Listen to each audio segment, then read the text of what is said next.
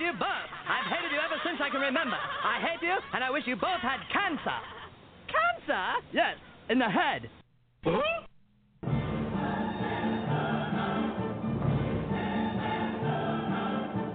I'm as mad as hell, and I'm not going to take this anymore.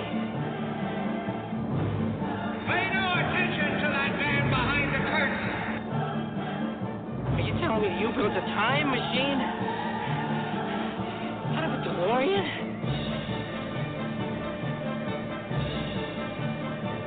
This is the Stupid Cancer Show. Uh-oh. Sounds like somebody's got a case of the Mondays.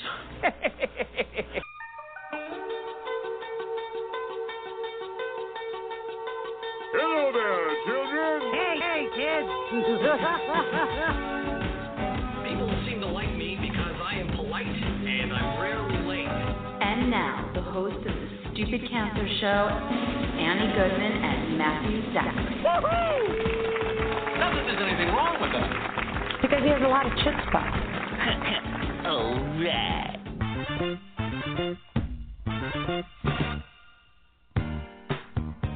Monday, November 25th, and welcome to the Stupid Cancer Show, the voice of young adult cancer. I am your co-host, Matthew Zachary. I am a proud 17-year young adult survivor of brain cancer. Annie Goodman is off tonight, recovering from surgery. We wish her well. She'll be coming back very soon. So, going forward, it is not okay that 72,000 young adults are diagnosed with cancer each and every year. So, got cancer under 40? Sucks, huh?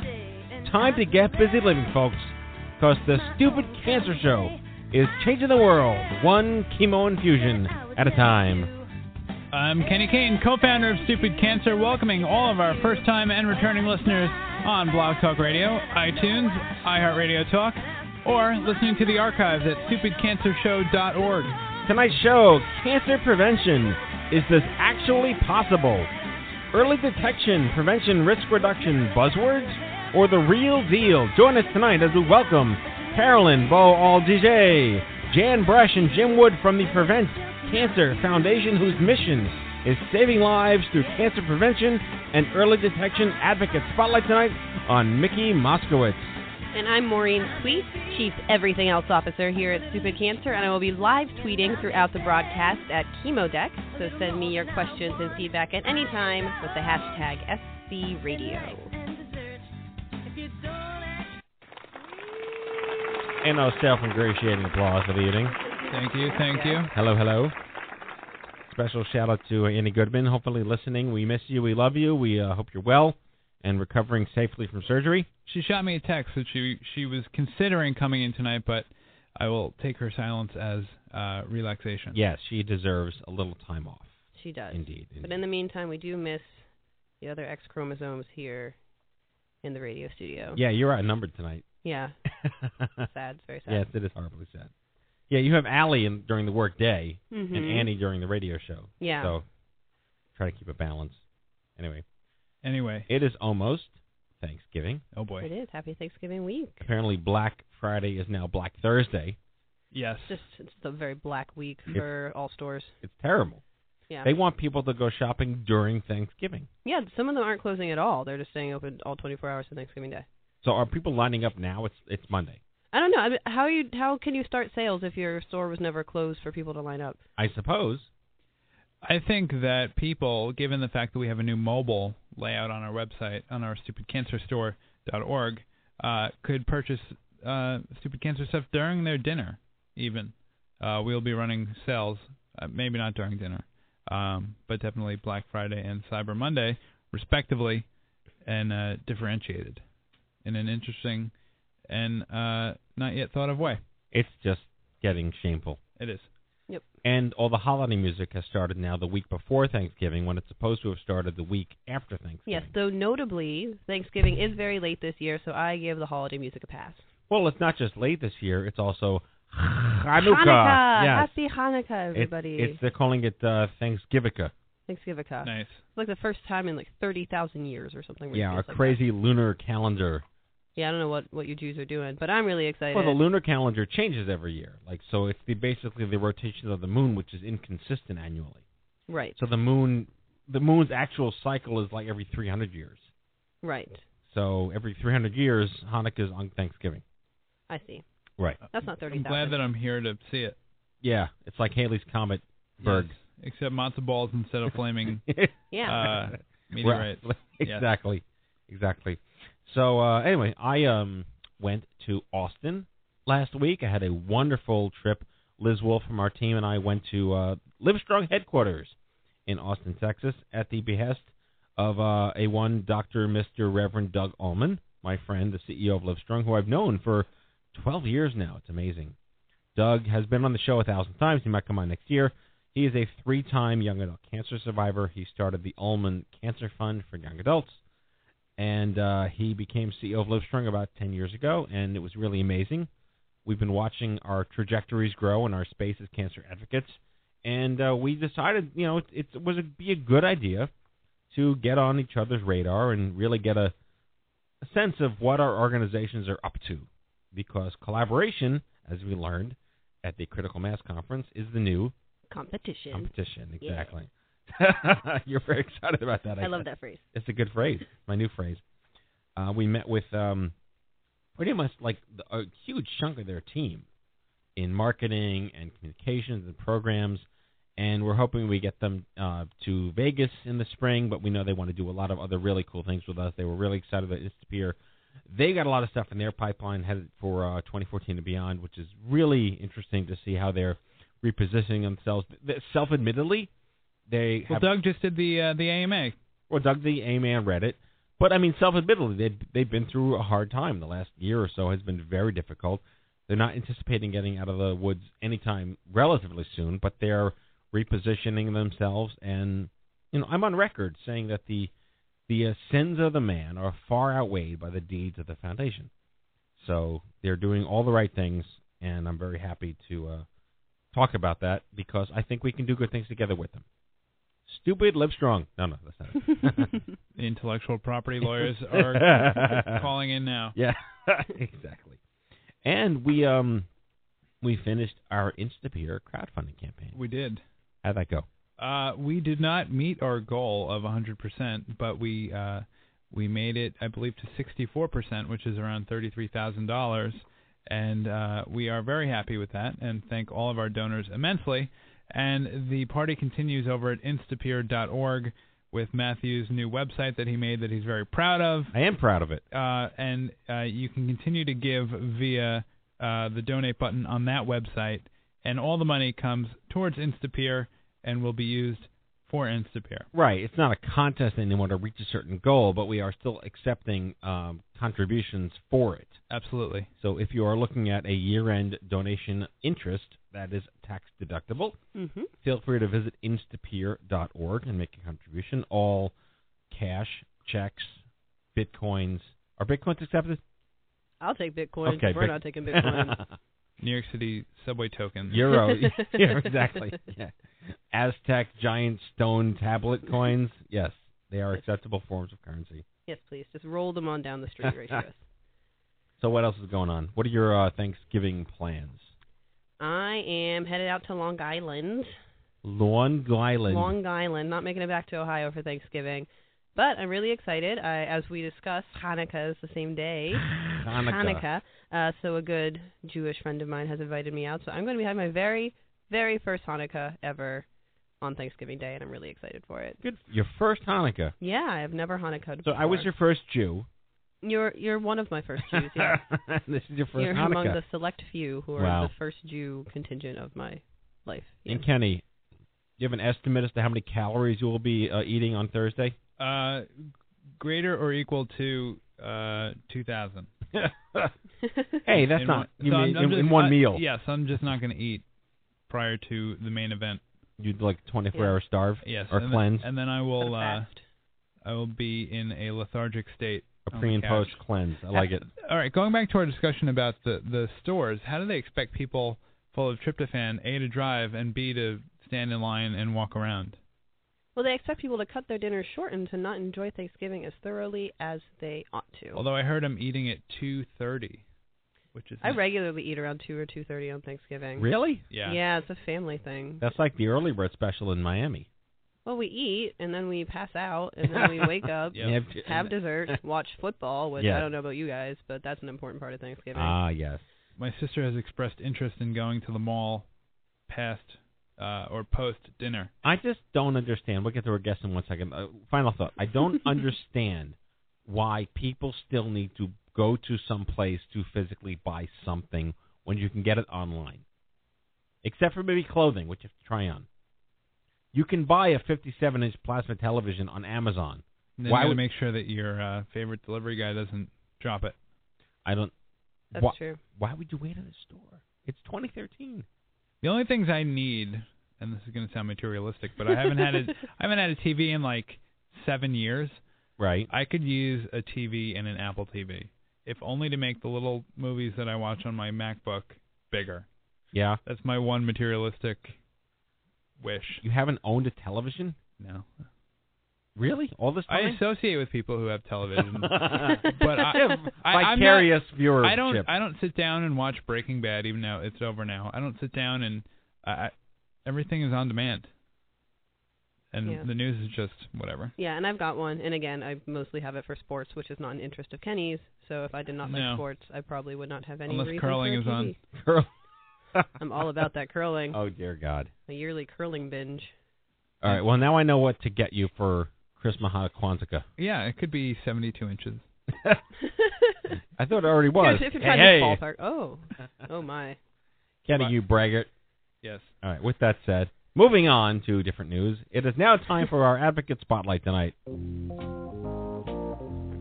All right, Mickey Moskowitz, who we just had the privilege of meeting at the Critical Mass meeting in Cleveland, Cincinnati, some Ohio City. Go Browns. Yeah.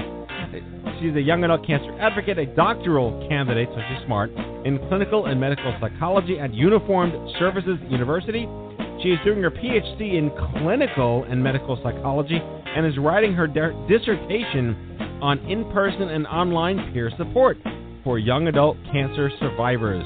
Really exciting stuff. She's wonderful. Please welcome her to the Stupid Cancer Show, the lovely and talented Mickey Moskowitz. Hello. Hey, Matt. How's it going? Happy Thanksgiving. Happy Thanksgiving to you as well, my fellow Shebrew. Indeed. Looking forward to it. It's a once in the 70,000-year opportunity. Yeah, it is 70,000 years? 70,000 years. Yeah, this does not happen very often. So I said 300, yeah, so you I knew win. it was an absurd number of years. Yeah. So Thanksgiving, 70,000 years lunar cycle. That's how crazy the moon is. In 70,000 years, we've still got Thanksgiving going on. That'd be pretty exciting. Although, as a quick aside, I learned on a TV show, which apparently Kenny only watches on a tiny screen, yes. that the moon is responsible for caffeine. What? Well, that's a whole. I thought Starbucks. That's a whole other conversation. But I don't even know what you just told me. So the moon is responsible for caffeine. We'll get to that at another show. But clearly, I had to make that point because I learned it. There's a great show called The Big History on the History Channel. It's great. Anyway, I digress. But thank you, Moon. I'm not going to bed tonight. So, Doctor, you're not a doctor yet, right? But can we call you Doctor for? Not yet. Okay. No, I wish. Okay. Now, my committee might get mad if you call me doctor already. They would think that's presumptuous. Okay, Ms. Moskowitz, then. Yes, so, for the time being. Exactly. So, all right, so this is exciting to me personally because the idea of ageist cancer research is very rare except in pediatrics. And the idea of psychological cancer research is very rare because it's usually test tubes and beakers and microscopes and stuff like that. So these are two factors that are very interesting to me because I think it's a sign that we're not only like, I don't know, like we're, this is where my brain just starts melting because so many words of excitement come in. We're observable. There we go. We are an observable population that is now being recognized as interesting to science. Correct? Yeah. Okay. So exactly. And the thing is, a lot of the research that's been done, especially the psychological research on cancer survivors, is not necessarily so applicable for young adults. And so that's where this project is going, to look at a hole that's not been the sort of gap in the previous research. Because there's a lot of research showing that social support is really good for your health. It's good for your physical health. There's really strong evidence showing that people survive longer from cancer if they've got better social support. It's good for your mental health, less depression, and more optimism, and more self-confidence and whatnot.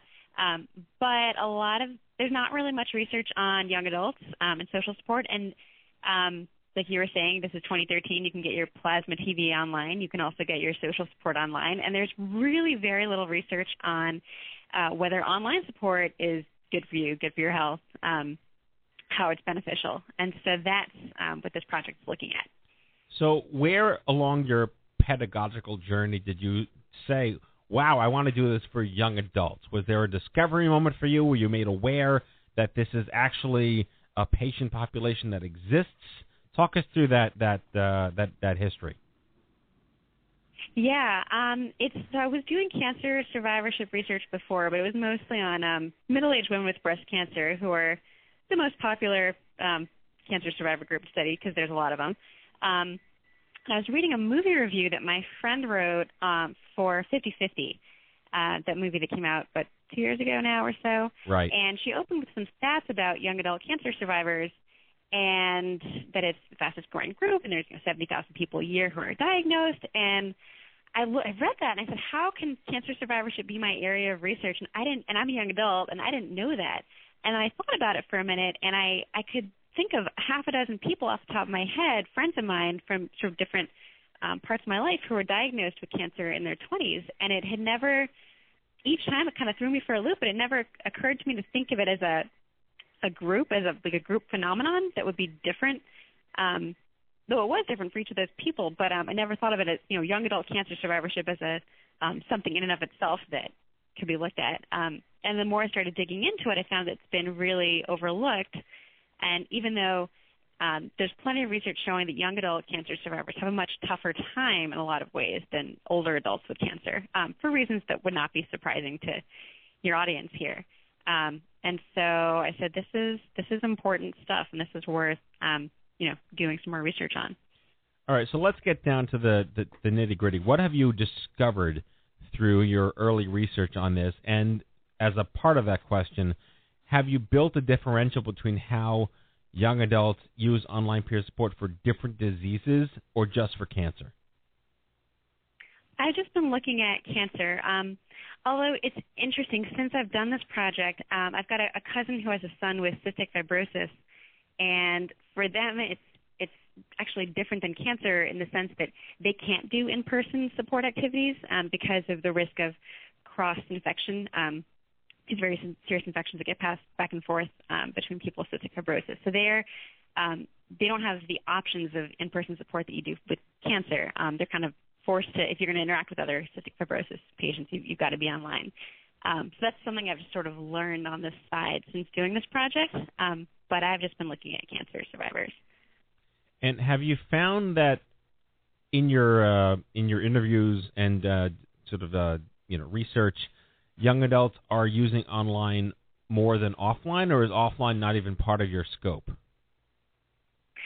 It is part of my scope. I don't have stats in terms of frequency of usage, really. There's a previous study I saw that said the number they got was 8%, that 8% young adult cancer patients or survivors used support groups, sort of that traditional sit around in a circle, talk about your feelings kind of support group. So 8% is really low, and so that's not really very appealing for a lot of people. And I say that having been on the research side and then having been on the clinical side, starting and leading a support group for young women with cancer at Walter Reed when I was doing some clinical training there.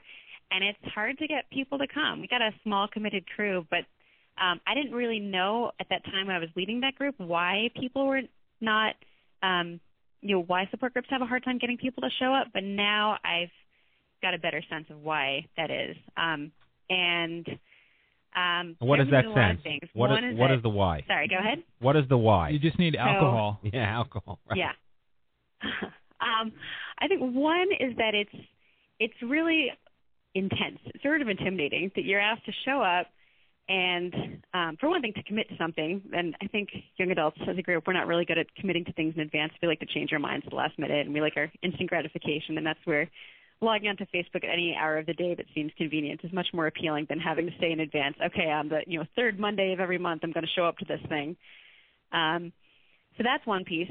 Sitting in a circle with a group of strangers you've never met before, looking them in the eye and spilling your guts about how you feel is really uncomfortable, and that's not necessarily so appealing. And what I found from interviewing young adult cancer survivors is that a lot of people don't like that idea, and that it's a lot more comfortable, a lot more enjoyable to go to, say, a happy hour or some kind of dinner or movie or whatever, some kind of social outing. It's outside the hospital for one, so you break that association with cancer treatment, and you get to just talk to people and enjoy a night out, feeling like any young adult would, enjoying a night out, and not feel like you have to talk about cancer. You don't have to talk about your deepest, darkest emotional experiences. You can just appreciate that you have this important thing in common, but not dwell on it.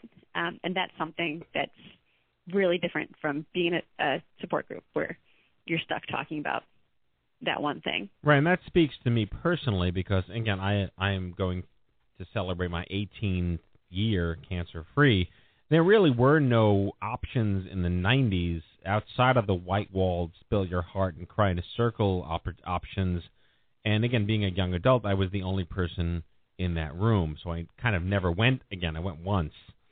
And when I started to get into advocacy and understanding what my generation was dealing with in terms of its lack of social support structures before Facebook and Twitter were options at that point, no one was having anything social. There were some smaller events here and there, and this idea of we have the right to still mingle and be social in a comfortable environment that isn't a white wall is, to Kenny's point, where the alcohol comes in. And one may argue or contest that it's a bad influence because alcohol can or may not or might be good or might be bad for you. No one says you have to drink. We used to call them happy hours because everyone was actually happy, not necessarily because there was alcohol in the room. But to your point, it's validating that we're now seeing science proving the anecdotal testimonies that seem to help build the foundation of the young adult cancer movement, correct? Yeah, and actually that sort of reminds me of something really interesting in sort of the history of this research on social support in cancer. There was a really famous study done, I think it was 1989, that a support group for women with metastatic breast cancer, they followed them up for a long time afterward, at least a decade, and they found that women who attended a support group lived longer and had lower recurrence than the control group that didn't. And this was huge. And then there's been several attempts to replicate that study since then, and most of them have failed. And there's this sort of interesting paradox in that there's a lot of research showing that people with better social support, like I said before, live longer, have, I believe, lower recurrence, a lot of psychological benefits. But there's been not very successful research showing that any kind of intervention like a support group can create that kind of long-term effect.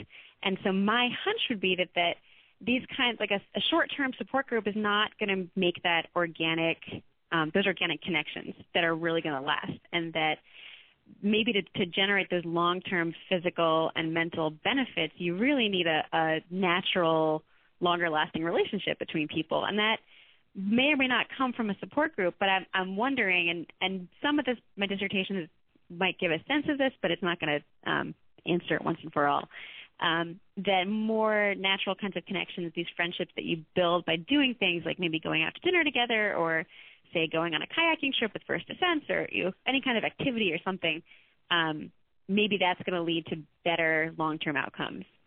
So if that has more of a staying power. So it's about building more of a longitudinal relationship with the social structure rather than, again, the old days, you would have to go to these meetups routinely like you're taking a prescription or you're going to like a Mensa meeting.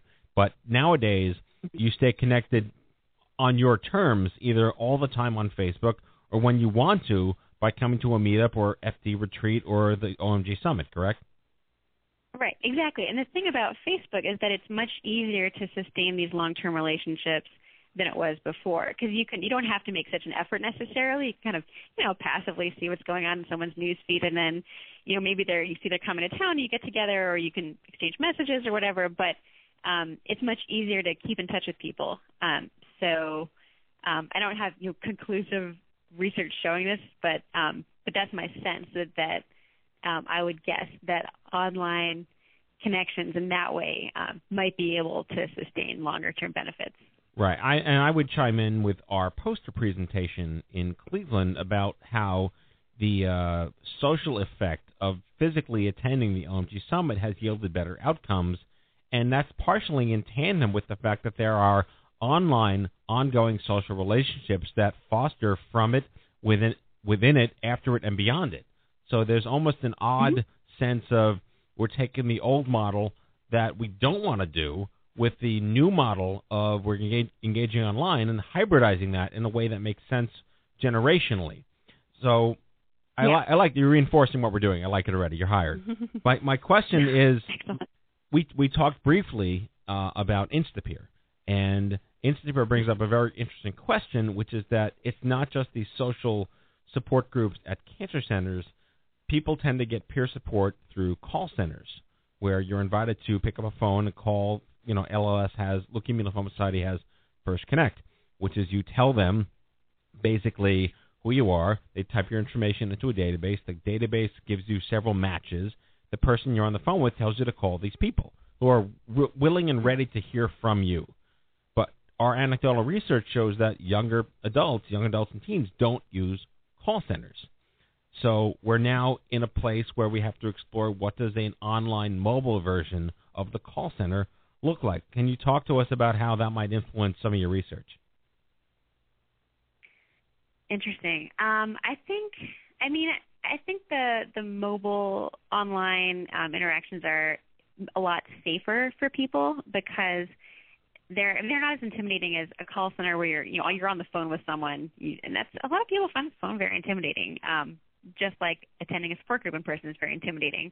The fact that you're kind of more anonymous when you're interacting online and you don't have the facial cues and someone's voice, you're looking at a screen and it's kind of like you're projecting your own voice, like the thoughts inside your own head into what you're seeing on the screen, and that feels a lot more accessible to people and less scary, less intimidating. And so that, I think, could be a draw, that it's easier to get that toe in the door, and then once they've made a first contact, you might be more likely to sustain a contact because you've made that first step easier.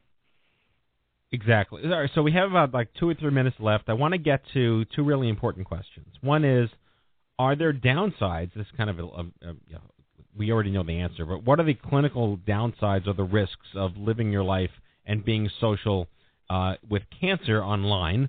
And what have what are the implications of everything that you're studying now for the larger picture of quality of life and how nonprofits can benefit programmatically for it? Sure. I think that the downside risk question is really important, just to keep eyes wide open to that stuff so you know how to kind of protect yourself from it. And one obvious thing is the lack of quality control online. And so you get all kinds of – everyone has medical advice based on their own experience, which is, potentially helpful, but very likely could not be appropriate. So that's one big thing. A lot of people find online interactions just not as satisfying because you don't have that intimacy you get from being in the same room as someone and seeing the expression on their face. So that, might not be a satisfying way to meet your support needs. Something else that's really important is that there's a selection bias that happens in a lot of online communities, and that and I've got to be careful the way to phrase this, but generally when people are more lonely or feeling more depressed, more socially disconnected, if you don't have these in-person resources, you're probably going to be more likely to spend more time online and be more vocal online. And so a lot of times the people who might be more vocal in a lot of online support forums might be the people who are having a worse experience, which can be really discouraging to read. And so there's a risk of kind of being a lurker on the sites or looking at what people are posting and seeing a lot of horror stories, which can be really scary. And the thing is, when you read horror stories online that are really upsetting, it's not like you're with a group of people in person. You can kind of debrief it or process it or have someone, kind of talk you back from it to, help you put it in perspective. You might be sort of stuck with these really scary horror stories in your head, and then it's just you and your computer screen. You can kind of get sucked in. So it's important to recognize that selection bias and not to get too sucked into the online world, and to, be able to pull out and get back to living your life.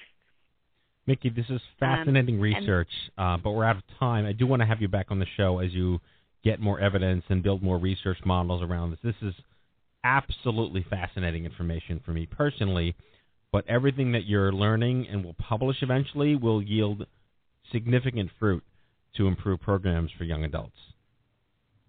Awesome.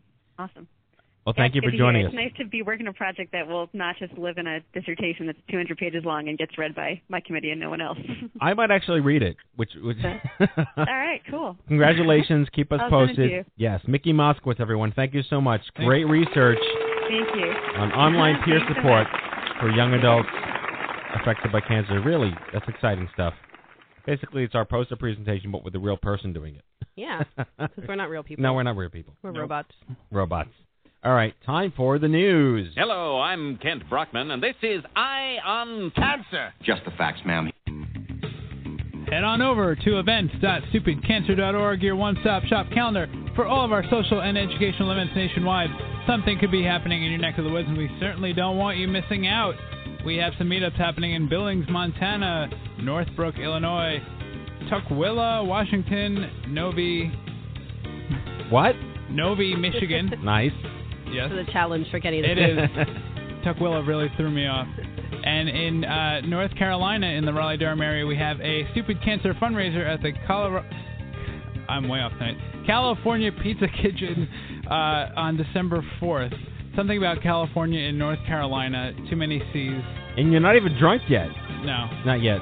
The Stupid Cancer Show is all new, broadcasting in stunning HD radio. We know you can't listen to each show live, so be sure to subscribe for free anytime on iHeartRadio Talk, Apple iTunes Podcast, or right here on the Blog Talk Radio Network. Visit stupidcancershow.org anytime to get connected, and thanks for listening. Save the date for OMG 2014, the 7th annual OMG Cancer Summit for Young Adults, next April at the Palms Casino in Las Vegas. Visit OMG 2014 to join the mailing list, or Facebook to join the official group. Registration launches December 4th. That is true, December 4th. And look for that around noon Eastern. There's going to be an email, so make sure you get on that mailing list. Oh, the weather outside is frightful unless you live in San Diego. It's time to stock up on your holiday gear, because you know who looks good in a Stupid Cancer hoodie? Anyone. You do, Matthew. Surf on over to stupidcancerstore.org anytime for great deals on great products year-round. Be proud. Wear Stupid Cancer. And that is your Stupid Cancer News. I was going to throw in a Titanic reference with your Stupid Cancer hoodie, but never mind. I don't even want to go there. No. I have no idea what you're talking about. No one should ever go there. Not at all. Ever. I don't know what you're talking about. Okay, bye. I've stopped listening to you. All right. Tonight's show features three extraordinary people from the Prevent Cancer Foundation. Carolyn Bo Aldersjay, Jan Bresch, Jim Wood. Jim Wood is the managing director. Jan Bresch is executive vice president and chief operating officer. And Carolyn is the president and founder. This is a very exciting nonprofit organization that we are happy to work with. They will be exhibiting and presenting at the OMG Cancer Summit in Las Vegas next spring. Please welcome to the show, Carolyn, Jan, and Jim. Folks. Hey, everyone. How are you? Welcome, welcome, welcome. Hello. Your inaugural Stupid Cancer Please Show. Look call at me that. Bo. Yeah. Bo, you got it. Absolutely. I know all about the nicknames because my name actually isn't Matthew Zachary. We'll leave the mystery at that. I'm really excited to have you guys on the show. Your organization has been on my radar for a while. Jan and I, you and I connected recently, and it's fascinating to see how the narrative and dialogue is changing and what tactics people are using and how Science is really reshaping the way we think about disease. So let's start from the beginning. 1985, the year Kenny was almost born. The year before Kenny was born. So you're older than Kenny. Congratulations. Kenny's my co-founder, by the way. Hello. I'd love to talk about. For us. Yeah, Happy birthday. Exactly. I'd love to talk about the origins of the organization. Bo, why don't you get us started? Well, the origin of the organization was in my kitchen, and I had had the experience as a pretty young person of taking care of my father, who was dying of cancer. I had 2 little children. They were aged 3 and 8, and we moved in with him. My husband commuted on weekends, and we took care of him the whole time he was dying of this disease, and it kind of got my attention. So I decided that prevention was something that seemed to be overlooked. I did a little literature search, which consisted of going to the local library and using the old-fashioned card catalog, because that's all there was in those days. There was no internet in 1985 that we had access to. And I learned that nobody was really looking at cancer prevention, but there seemed to be a lot of information suggesting that it was a preventable disease. We knew about tobacco, yes. We knew about smoking and cancer, but we didn't know a lot about diet and exercise and other factors that contributed to cancer. So that was the origin of the organization, and I started it literally at the kitchen table. Excuse me, and I just kept going. I sort of did everything. I used to spread out the research grant applications on the bed and on the ironing board, look at them and deliver them to our reviewers at the National Cancer Institute in plastic file containers. And I took them myself to save money because I didn't want to spend money on couriers. So we've always been a lean and mean and efficient organization, and even 28 years later, we do things in a little more streamlined fashion. We do use FedEx, but we still are very efficient. Well, all right, so let's talk about that. Let's bring on Jan and Jim then, because it is 28 years later, so much has changed since 1985 with respect to survivorship, prevention, awareness, risk reduction, all these magic buzzwords we like to use all the time. Let's talk about what you guys are actually up to these days programmatically. You know, there are 4 pillars of the foundation, and one is research, which Bo talked about. And we fund researchers who are early in their career who are doing prevention and early detection strategies only. There's a lot of organizations focused on cure and treatment, but 28 years later, we are still the only nonprofit in the U.S. that is solely focused on prevention and early detection. So there's still a big void here. The foundation does educational and community outreach programs, and we do advocacy as well. So we've kind of got a multitude of things going on, but our biggest effort is to educate people on what they can do to reduce their cancer risk. And absolutely everything that you do is going to be the same thing that you would do for any chronic illness, except for now you're going to throw the screenings in there and knowing your family history, because that may change, I should say, what your screening guidelines might be for cancer. Agreed. Absolutely agreed. So in terms of, all right, so you just said a lot of stuff. This could open up. We have a whole half hour to talk about this. And, you know, we deal with young adult cancer, and that also includes children who are now young adults who had cancer 5, 10, 20, 25 years ago, who are now dealing with chronic conditions and issues faced because they were treated, like I was, with Chernobyl radiation 18 years ago. They don't do that much anymore. But in terms of the pragmatics, we look at like 94% of the patient population that gets cancer is over the age of 55. So that is a generation of Americans that are largely eligible for screenings, that are most targeted because they are the largest population that need to be targeted about messaging out there. What have you tangibly seen as progress from your efforts in that specific demographic? Bo, I'm going to let you speak to that about the declining mortality rates.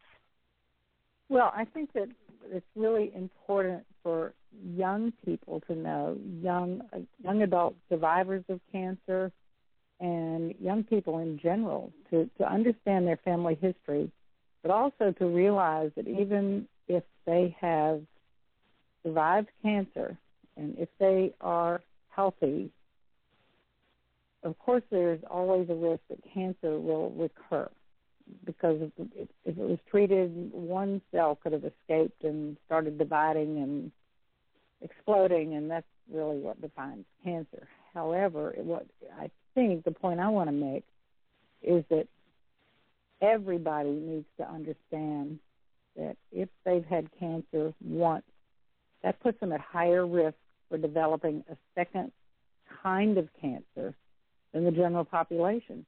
And so none of us is invincible. None of us is immortal. We talk about risk, and we try to sort of stratify risk.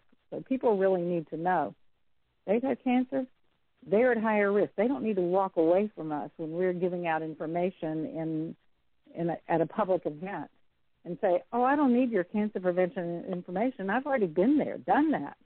Well, yeah, you've been there and done that, and we're really happy you survived it. But guess what? You're at risk and a little bit higher risk for other kinds of cancers. So you need to know what we're talking about. You need to understand that your lifestyle choices, including healthy diet, exercise, never touching any kind of tobacco products, being safe in the sun, all the other, and getting screened for other kinds of cancer according to guidelines is really important. And you don't just walk away from us and walk to the next booth that has the frisbees. Right, and that everything that Bo is saying is the stuff that you can find on our website at preventcancer.org. But it is true. I mean, you are at higher risk, but you also are at higher risk for other items as well. It's really knowing, and we talked a little bit about this recently too, the importance that your family history plays, and that you building that family history for your children, for your siblings, for your cousins, because that's a legacy that you leave, and that you need to make sure that you're sharing. Because you talk about 55 and older age group, there's still a little bit in that age group of where they don't want to talk about it. Family history is not as open as it is today because it's still kind of the secret. I mean, we've worked with so many people who will say, geez, if I only knew I had a history of family history of colon cancer, I would have gotten screened at 50, but nobody said anything until I was diagnosed with colon cancer. You got to start a conversation. Yeah, and something that's really important, which we also try to educate the public about, is starting early and never stopping. It's sort of like the toothpaste that you start with when you're a child.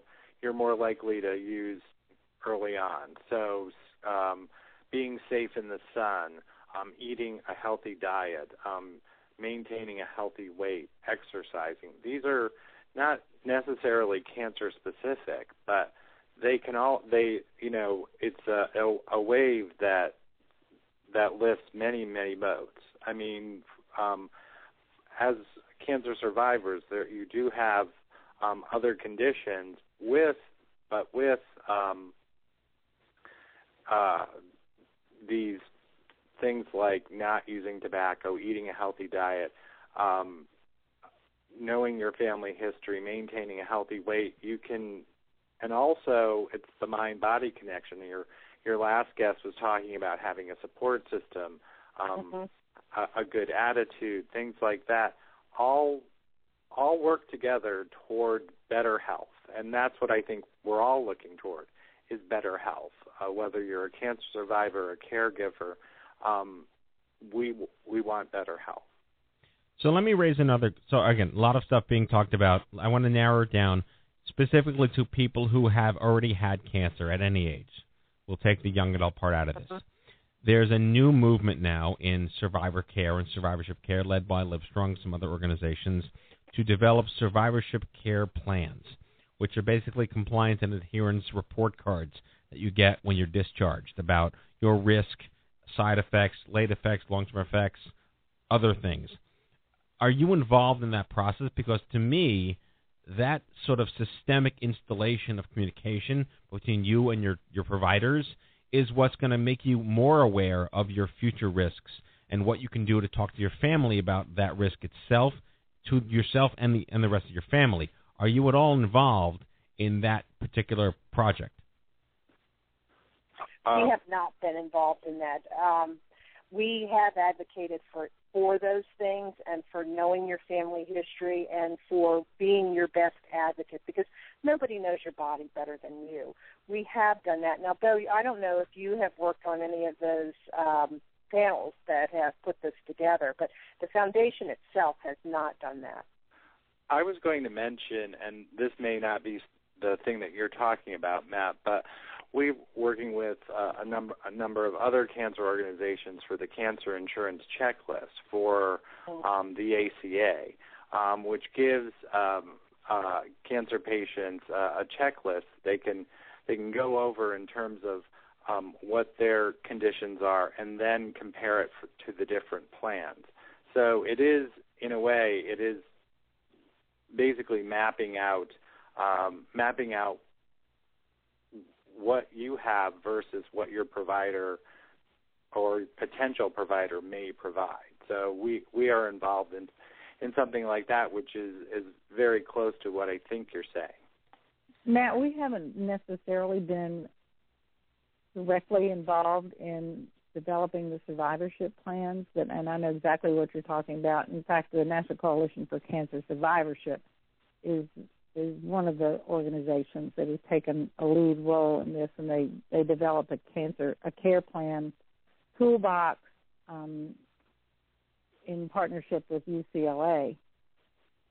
And that is from the very first moment that you're diagnosed, that you as a cancer patient have the right to have a plan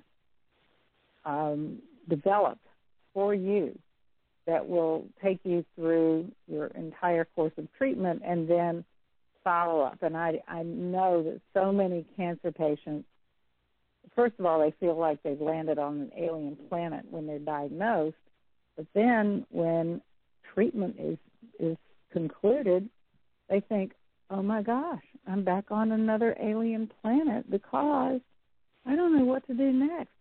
A primary care doctor doesn't know, or caregiver doesn't know what I've been through.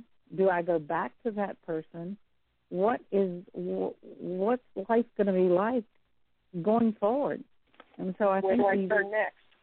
Yeah, these plans are really, really invaluable, and I commend NCCS and Live Strong for working on this. And no, we haven't been directly involved, but the fact that we have information about prevention and early detection for other kinds of cancer, for those who've been diagnosed and survived the disease, it's possible that there's a role for us to play. So thank you for the suggestion. Exactly, and the reason I asked is because I have one. And Sloan Kettering actually reached out to me like 12 years later that once they started this, somehow I'm still in their database, and they reached out and said, would you like to come back for a report card on what to do? And like I kind of already know what's wrong with me 10 years later thanks to not dying from cancer. But okay, I'll come in and be your guinea pig. And I was one of the first people that got their survivorship report card, which basically said, all this may happen to you. Of course, all this did happen to me. But that I'm at risk for this and this and this and this. Tell your kids, tell your sisters, tell your wife, whatever it is. And I've done all that, but I'm an advocate. So I think it's really helpful for the average layperson who's just scared out of their freaking mind, that doesn't live inside the apple core like we do, to be given this sort of directional professional narrative about, A, if you're 65 with colon cancer, tell your kids to get tested for risk, because insurance companies may actually cover that now. You know, something as simple and anecdotal as that. Absolutely. So let's talk about insurance then. You want? All right. So Jim, go ahead. Sorry. No, I was going to say, I was just echoing what Bo was saying. A lot of that information is on our website and also our collateral materials. So I would suggest going to preventcancer.org to see what we have that because cancer survivors are some of our best ambassadors for cancer prevention and early detection. And I think it's because of the information that we provide in that vein. Yeah. One thing we haven't said is we haven't mentioned early detection very much, and early detection is a secondary form of prevention, and that's why it's in everything that we do. Right. I was going to basically ask about insurance specifically because you brought that up. Early detection is very difficult when you are under 40 because you're not usually eligible for screenings unless perhaps you have a history that you're aware of and your insurance company would cover that screening. And young adults don't typically get cancers that are detectable. We get thyroid cancer and blood cancer, sarcomas, soft tissue, brain tumors. What are your thoughts on the lesser well-known detectable or undetectable cancers?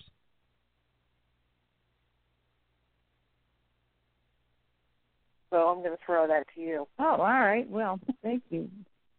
So my thoughts on the lesser well-known undetectable cancers are we don't know how to detect them early. And it's just like many, many kinds of, we focus on the cancers that are either we know something about primary prevention or we know something about early detection.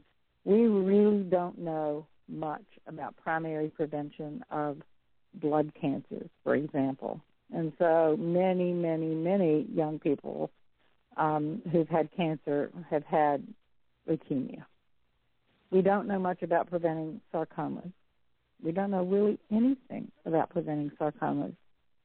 So what we have to do is just reinforce our message of reducing your risk of cancer by making the choices, the healthy choices that will lead you to a lifetime of reduced risk of not only cancer but heart disease, diabetes, other diseases that are caused by unhealthy behaviors.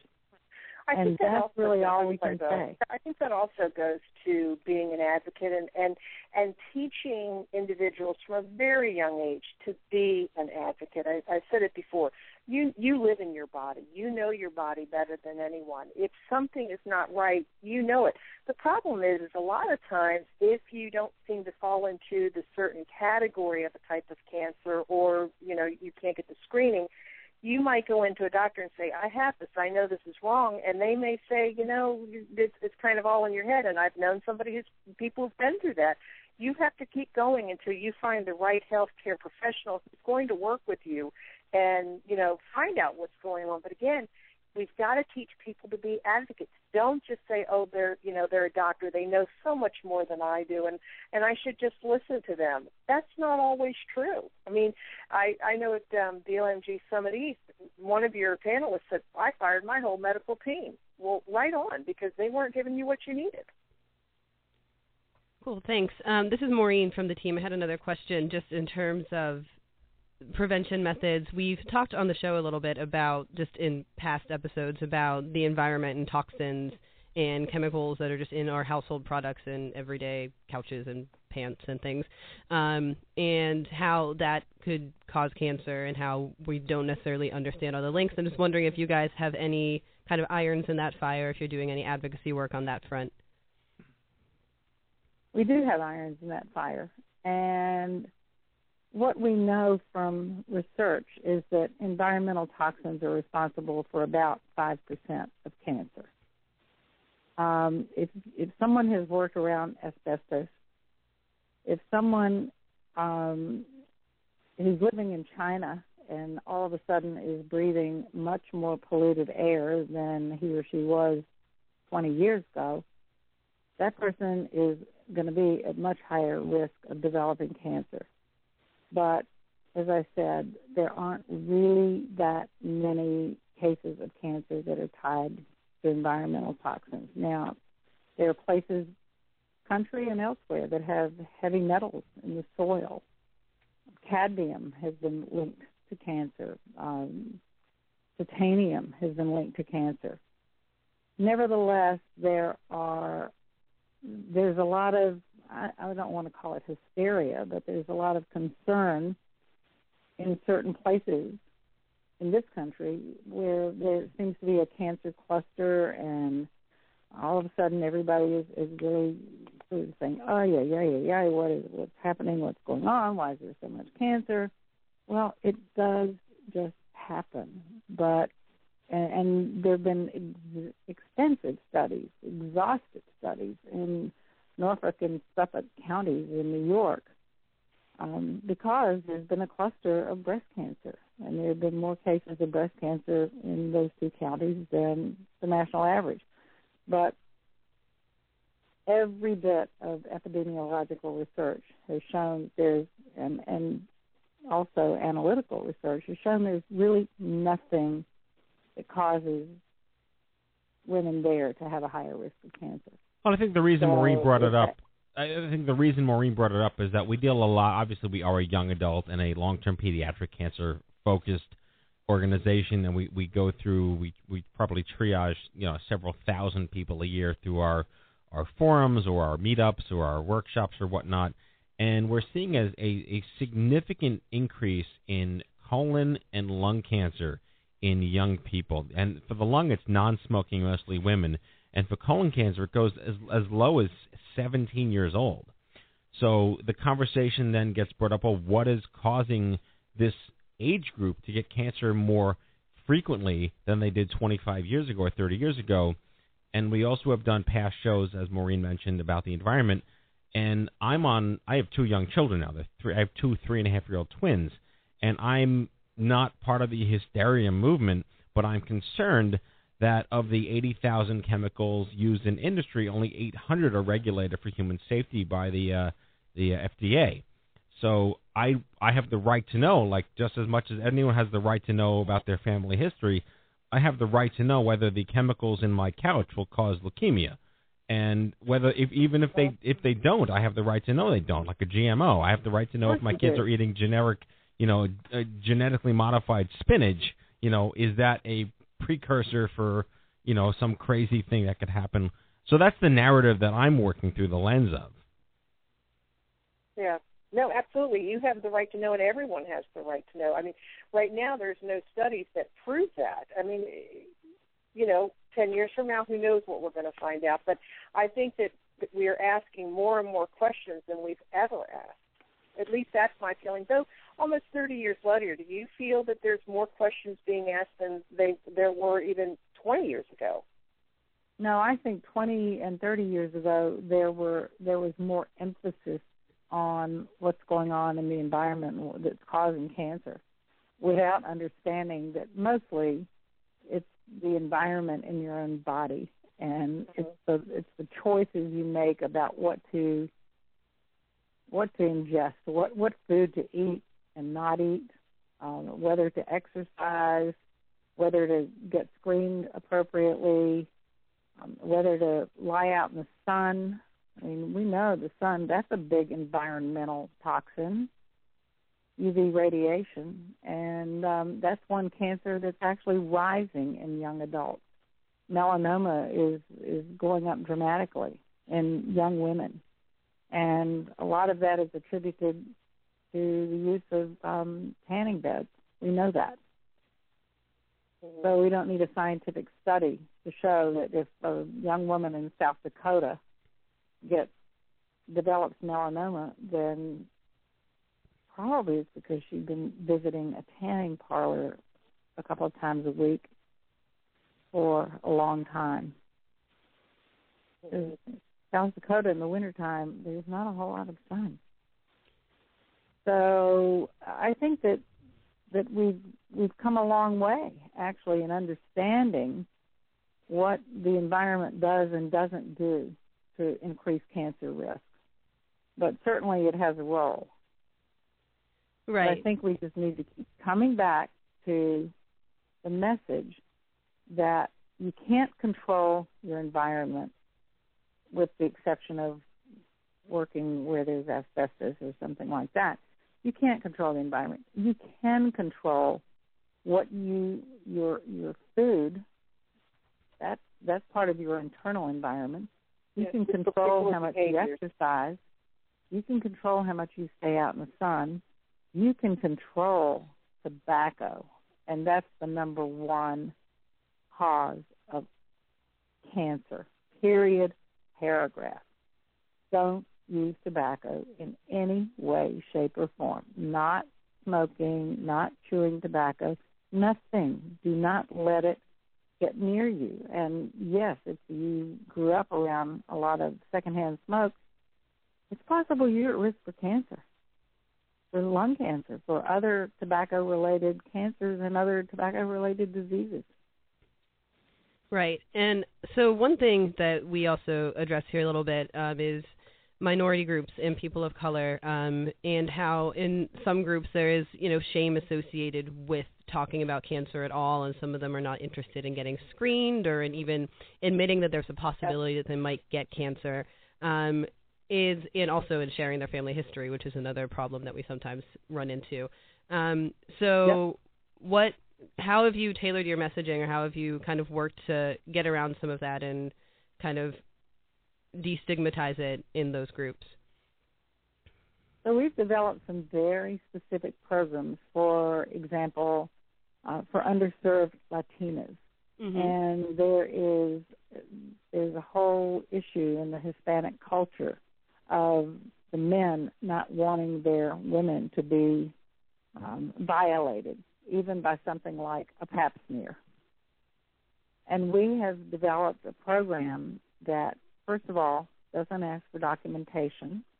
Second, is done free of charge. And third, is done in collaboration with faith-based organizations whom these families trust. And it's a program to educate and screen women for both breast cancer and cervical cancer.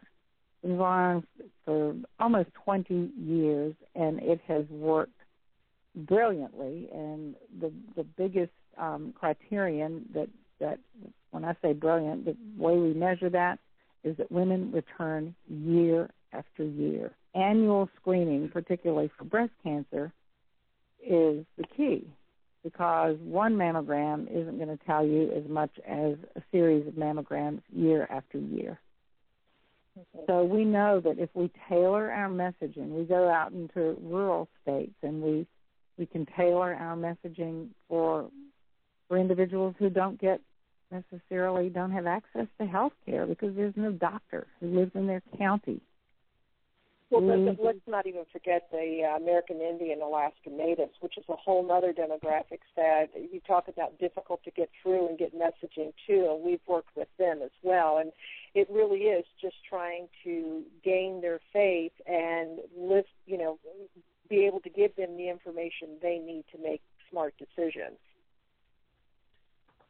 All right. So much of our work over these last 28 years has been geared towards underserved populations and trying to create programs and messages that work and resonate with these populations. So just last year, in fact, I'm a member of an organization called the Intercultural Cancer Council. It's made up of representatives of so many different communities that you really can't count them on two hands. And it was their 20th biennial symposium on cancer, minorities, and the underserved.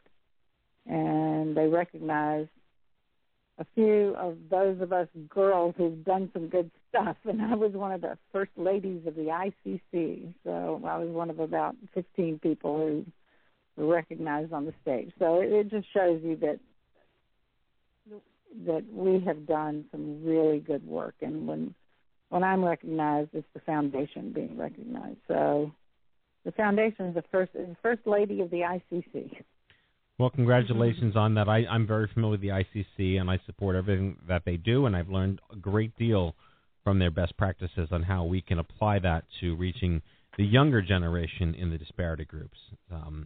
I do want to we have about a minute left. I wanted to thank you for being a part of the show. We are going to continue the leadership and learning by having you guys involved with our annual patient conference in the spring, the OMG Cancer Summit. I just wanted to round out with one other thought, which is that Stupid Cancer was originally founded to be the voice of young adults affected by cancer.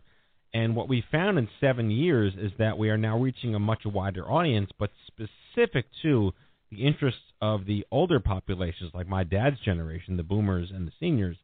We're finding a lot of young adults come to our organization for support whose parents are facing cancer and who then become much more aware of self-risk because of that by proxy. So I think there's a really great message that we could work on together, reaching a younger population who are caregivers for their parents and oftentimes influencers Like me. to their parents. Exactly, just like you. You were a young adult affected by cancer through your father. So whether you know it or not, you're an alumni of Stupid Cancer before it existed. Well, thank you. Yeah. I like that. It's the grandfather clause, pun intended. But, you know, and trust me, I think we have a lot of good ways to work together. No, and I agree. And I'll be 40 next May, so I'm aging out of my own charity. I have to figure out some kind of legal loophole to keep me in here. So there you go. But in all seriousness, I think this is the start of a really great, you know, not to, you know, be all Casablanca on you, but this is the start of a great friendship, and we're very proud to have you on your first of many radio shows. So thank you for making the time for us. We'll definitely be in touch, and we'll definitely see you in April, if not beforehand, when we're down in D.C. But Beau Aldiger, President and Founder, Jan Bresch, Executive Vice President, Chief Operating Officer, and Jim Wood, Managing Director of External Affairs at the Prevent Cancer Foundation at PreventCancer.org. Thank you very much for being on the show tonight. All right, thank you, guys. Have a good evening. All right, good night.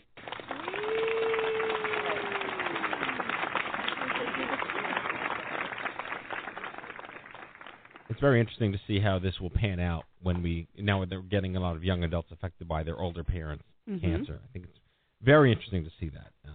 I'm a spirited conversation, to say the least. And with that, are we done? I think we are. Are you tired? I am pre-turkified. Yeah, he's got the tryptophan already. Pre-turkitized. It's going to be, by the way, they're making like turkey menorahs now. Have you seen these? What is this? The turkinorahs. Turkinor. No, I've never heard of it. It's a turkey menorah where the feathers of the turkey are 8 of them, or 9 of them. That's clever. Interesting. Yeah. Is there a turducken menorah? I would imagine there's probably, well, it's the George Carlin statement. If you stick two things together that have never yet been stuck together before, some schmuck will buy it. Well, I'm going to have to start murphing the turducken menorah within the next 2 days, or else I got to apparently wait 70,000 years. It's going to go the way of the shake weight. and the Snuggie. Exactly. Yes. We need to make a pink what? Turducken? Ternora. A pink Ternora. Okay. So that way in 70,000 years when Hanukkah is in October. Yeah. Is that how far back it's going? Yeah, I have no idea. I don't know. You know Crazy your Jews, us people, the moon, all that stuff. Anyway, I am very happy that we are wrapping up the show because then I get to go back and do more work before I go home tonight. And you get to go have a train beer on your way back to Long Island. Prepare to activate.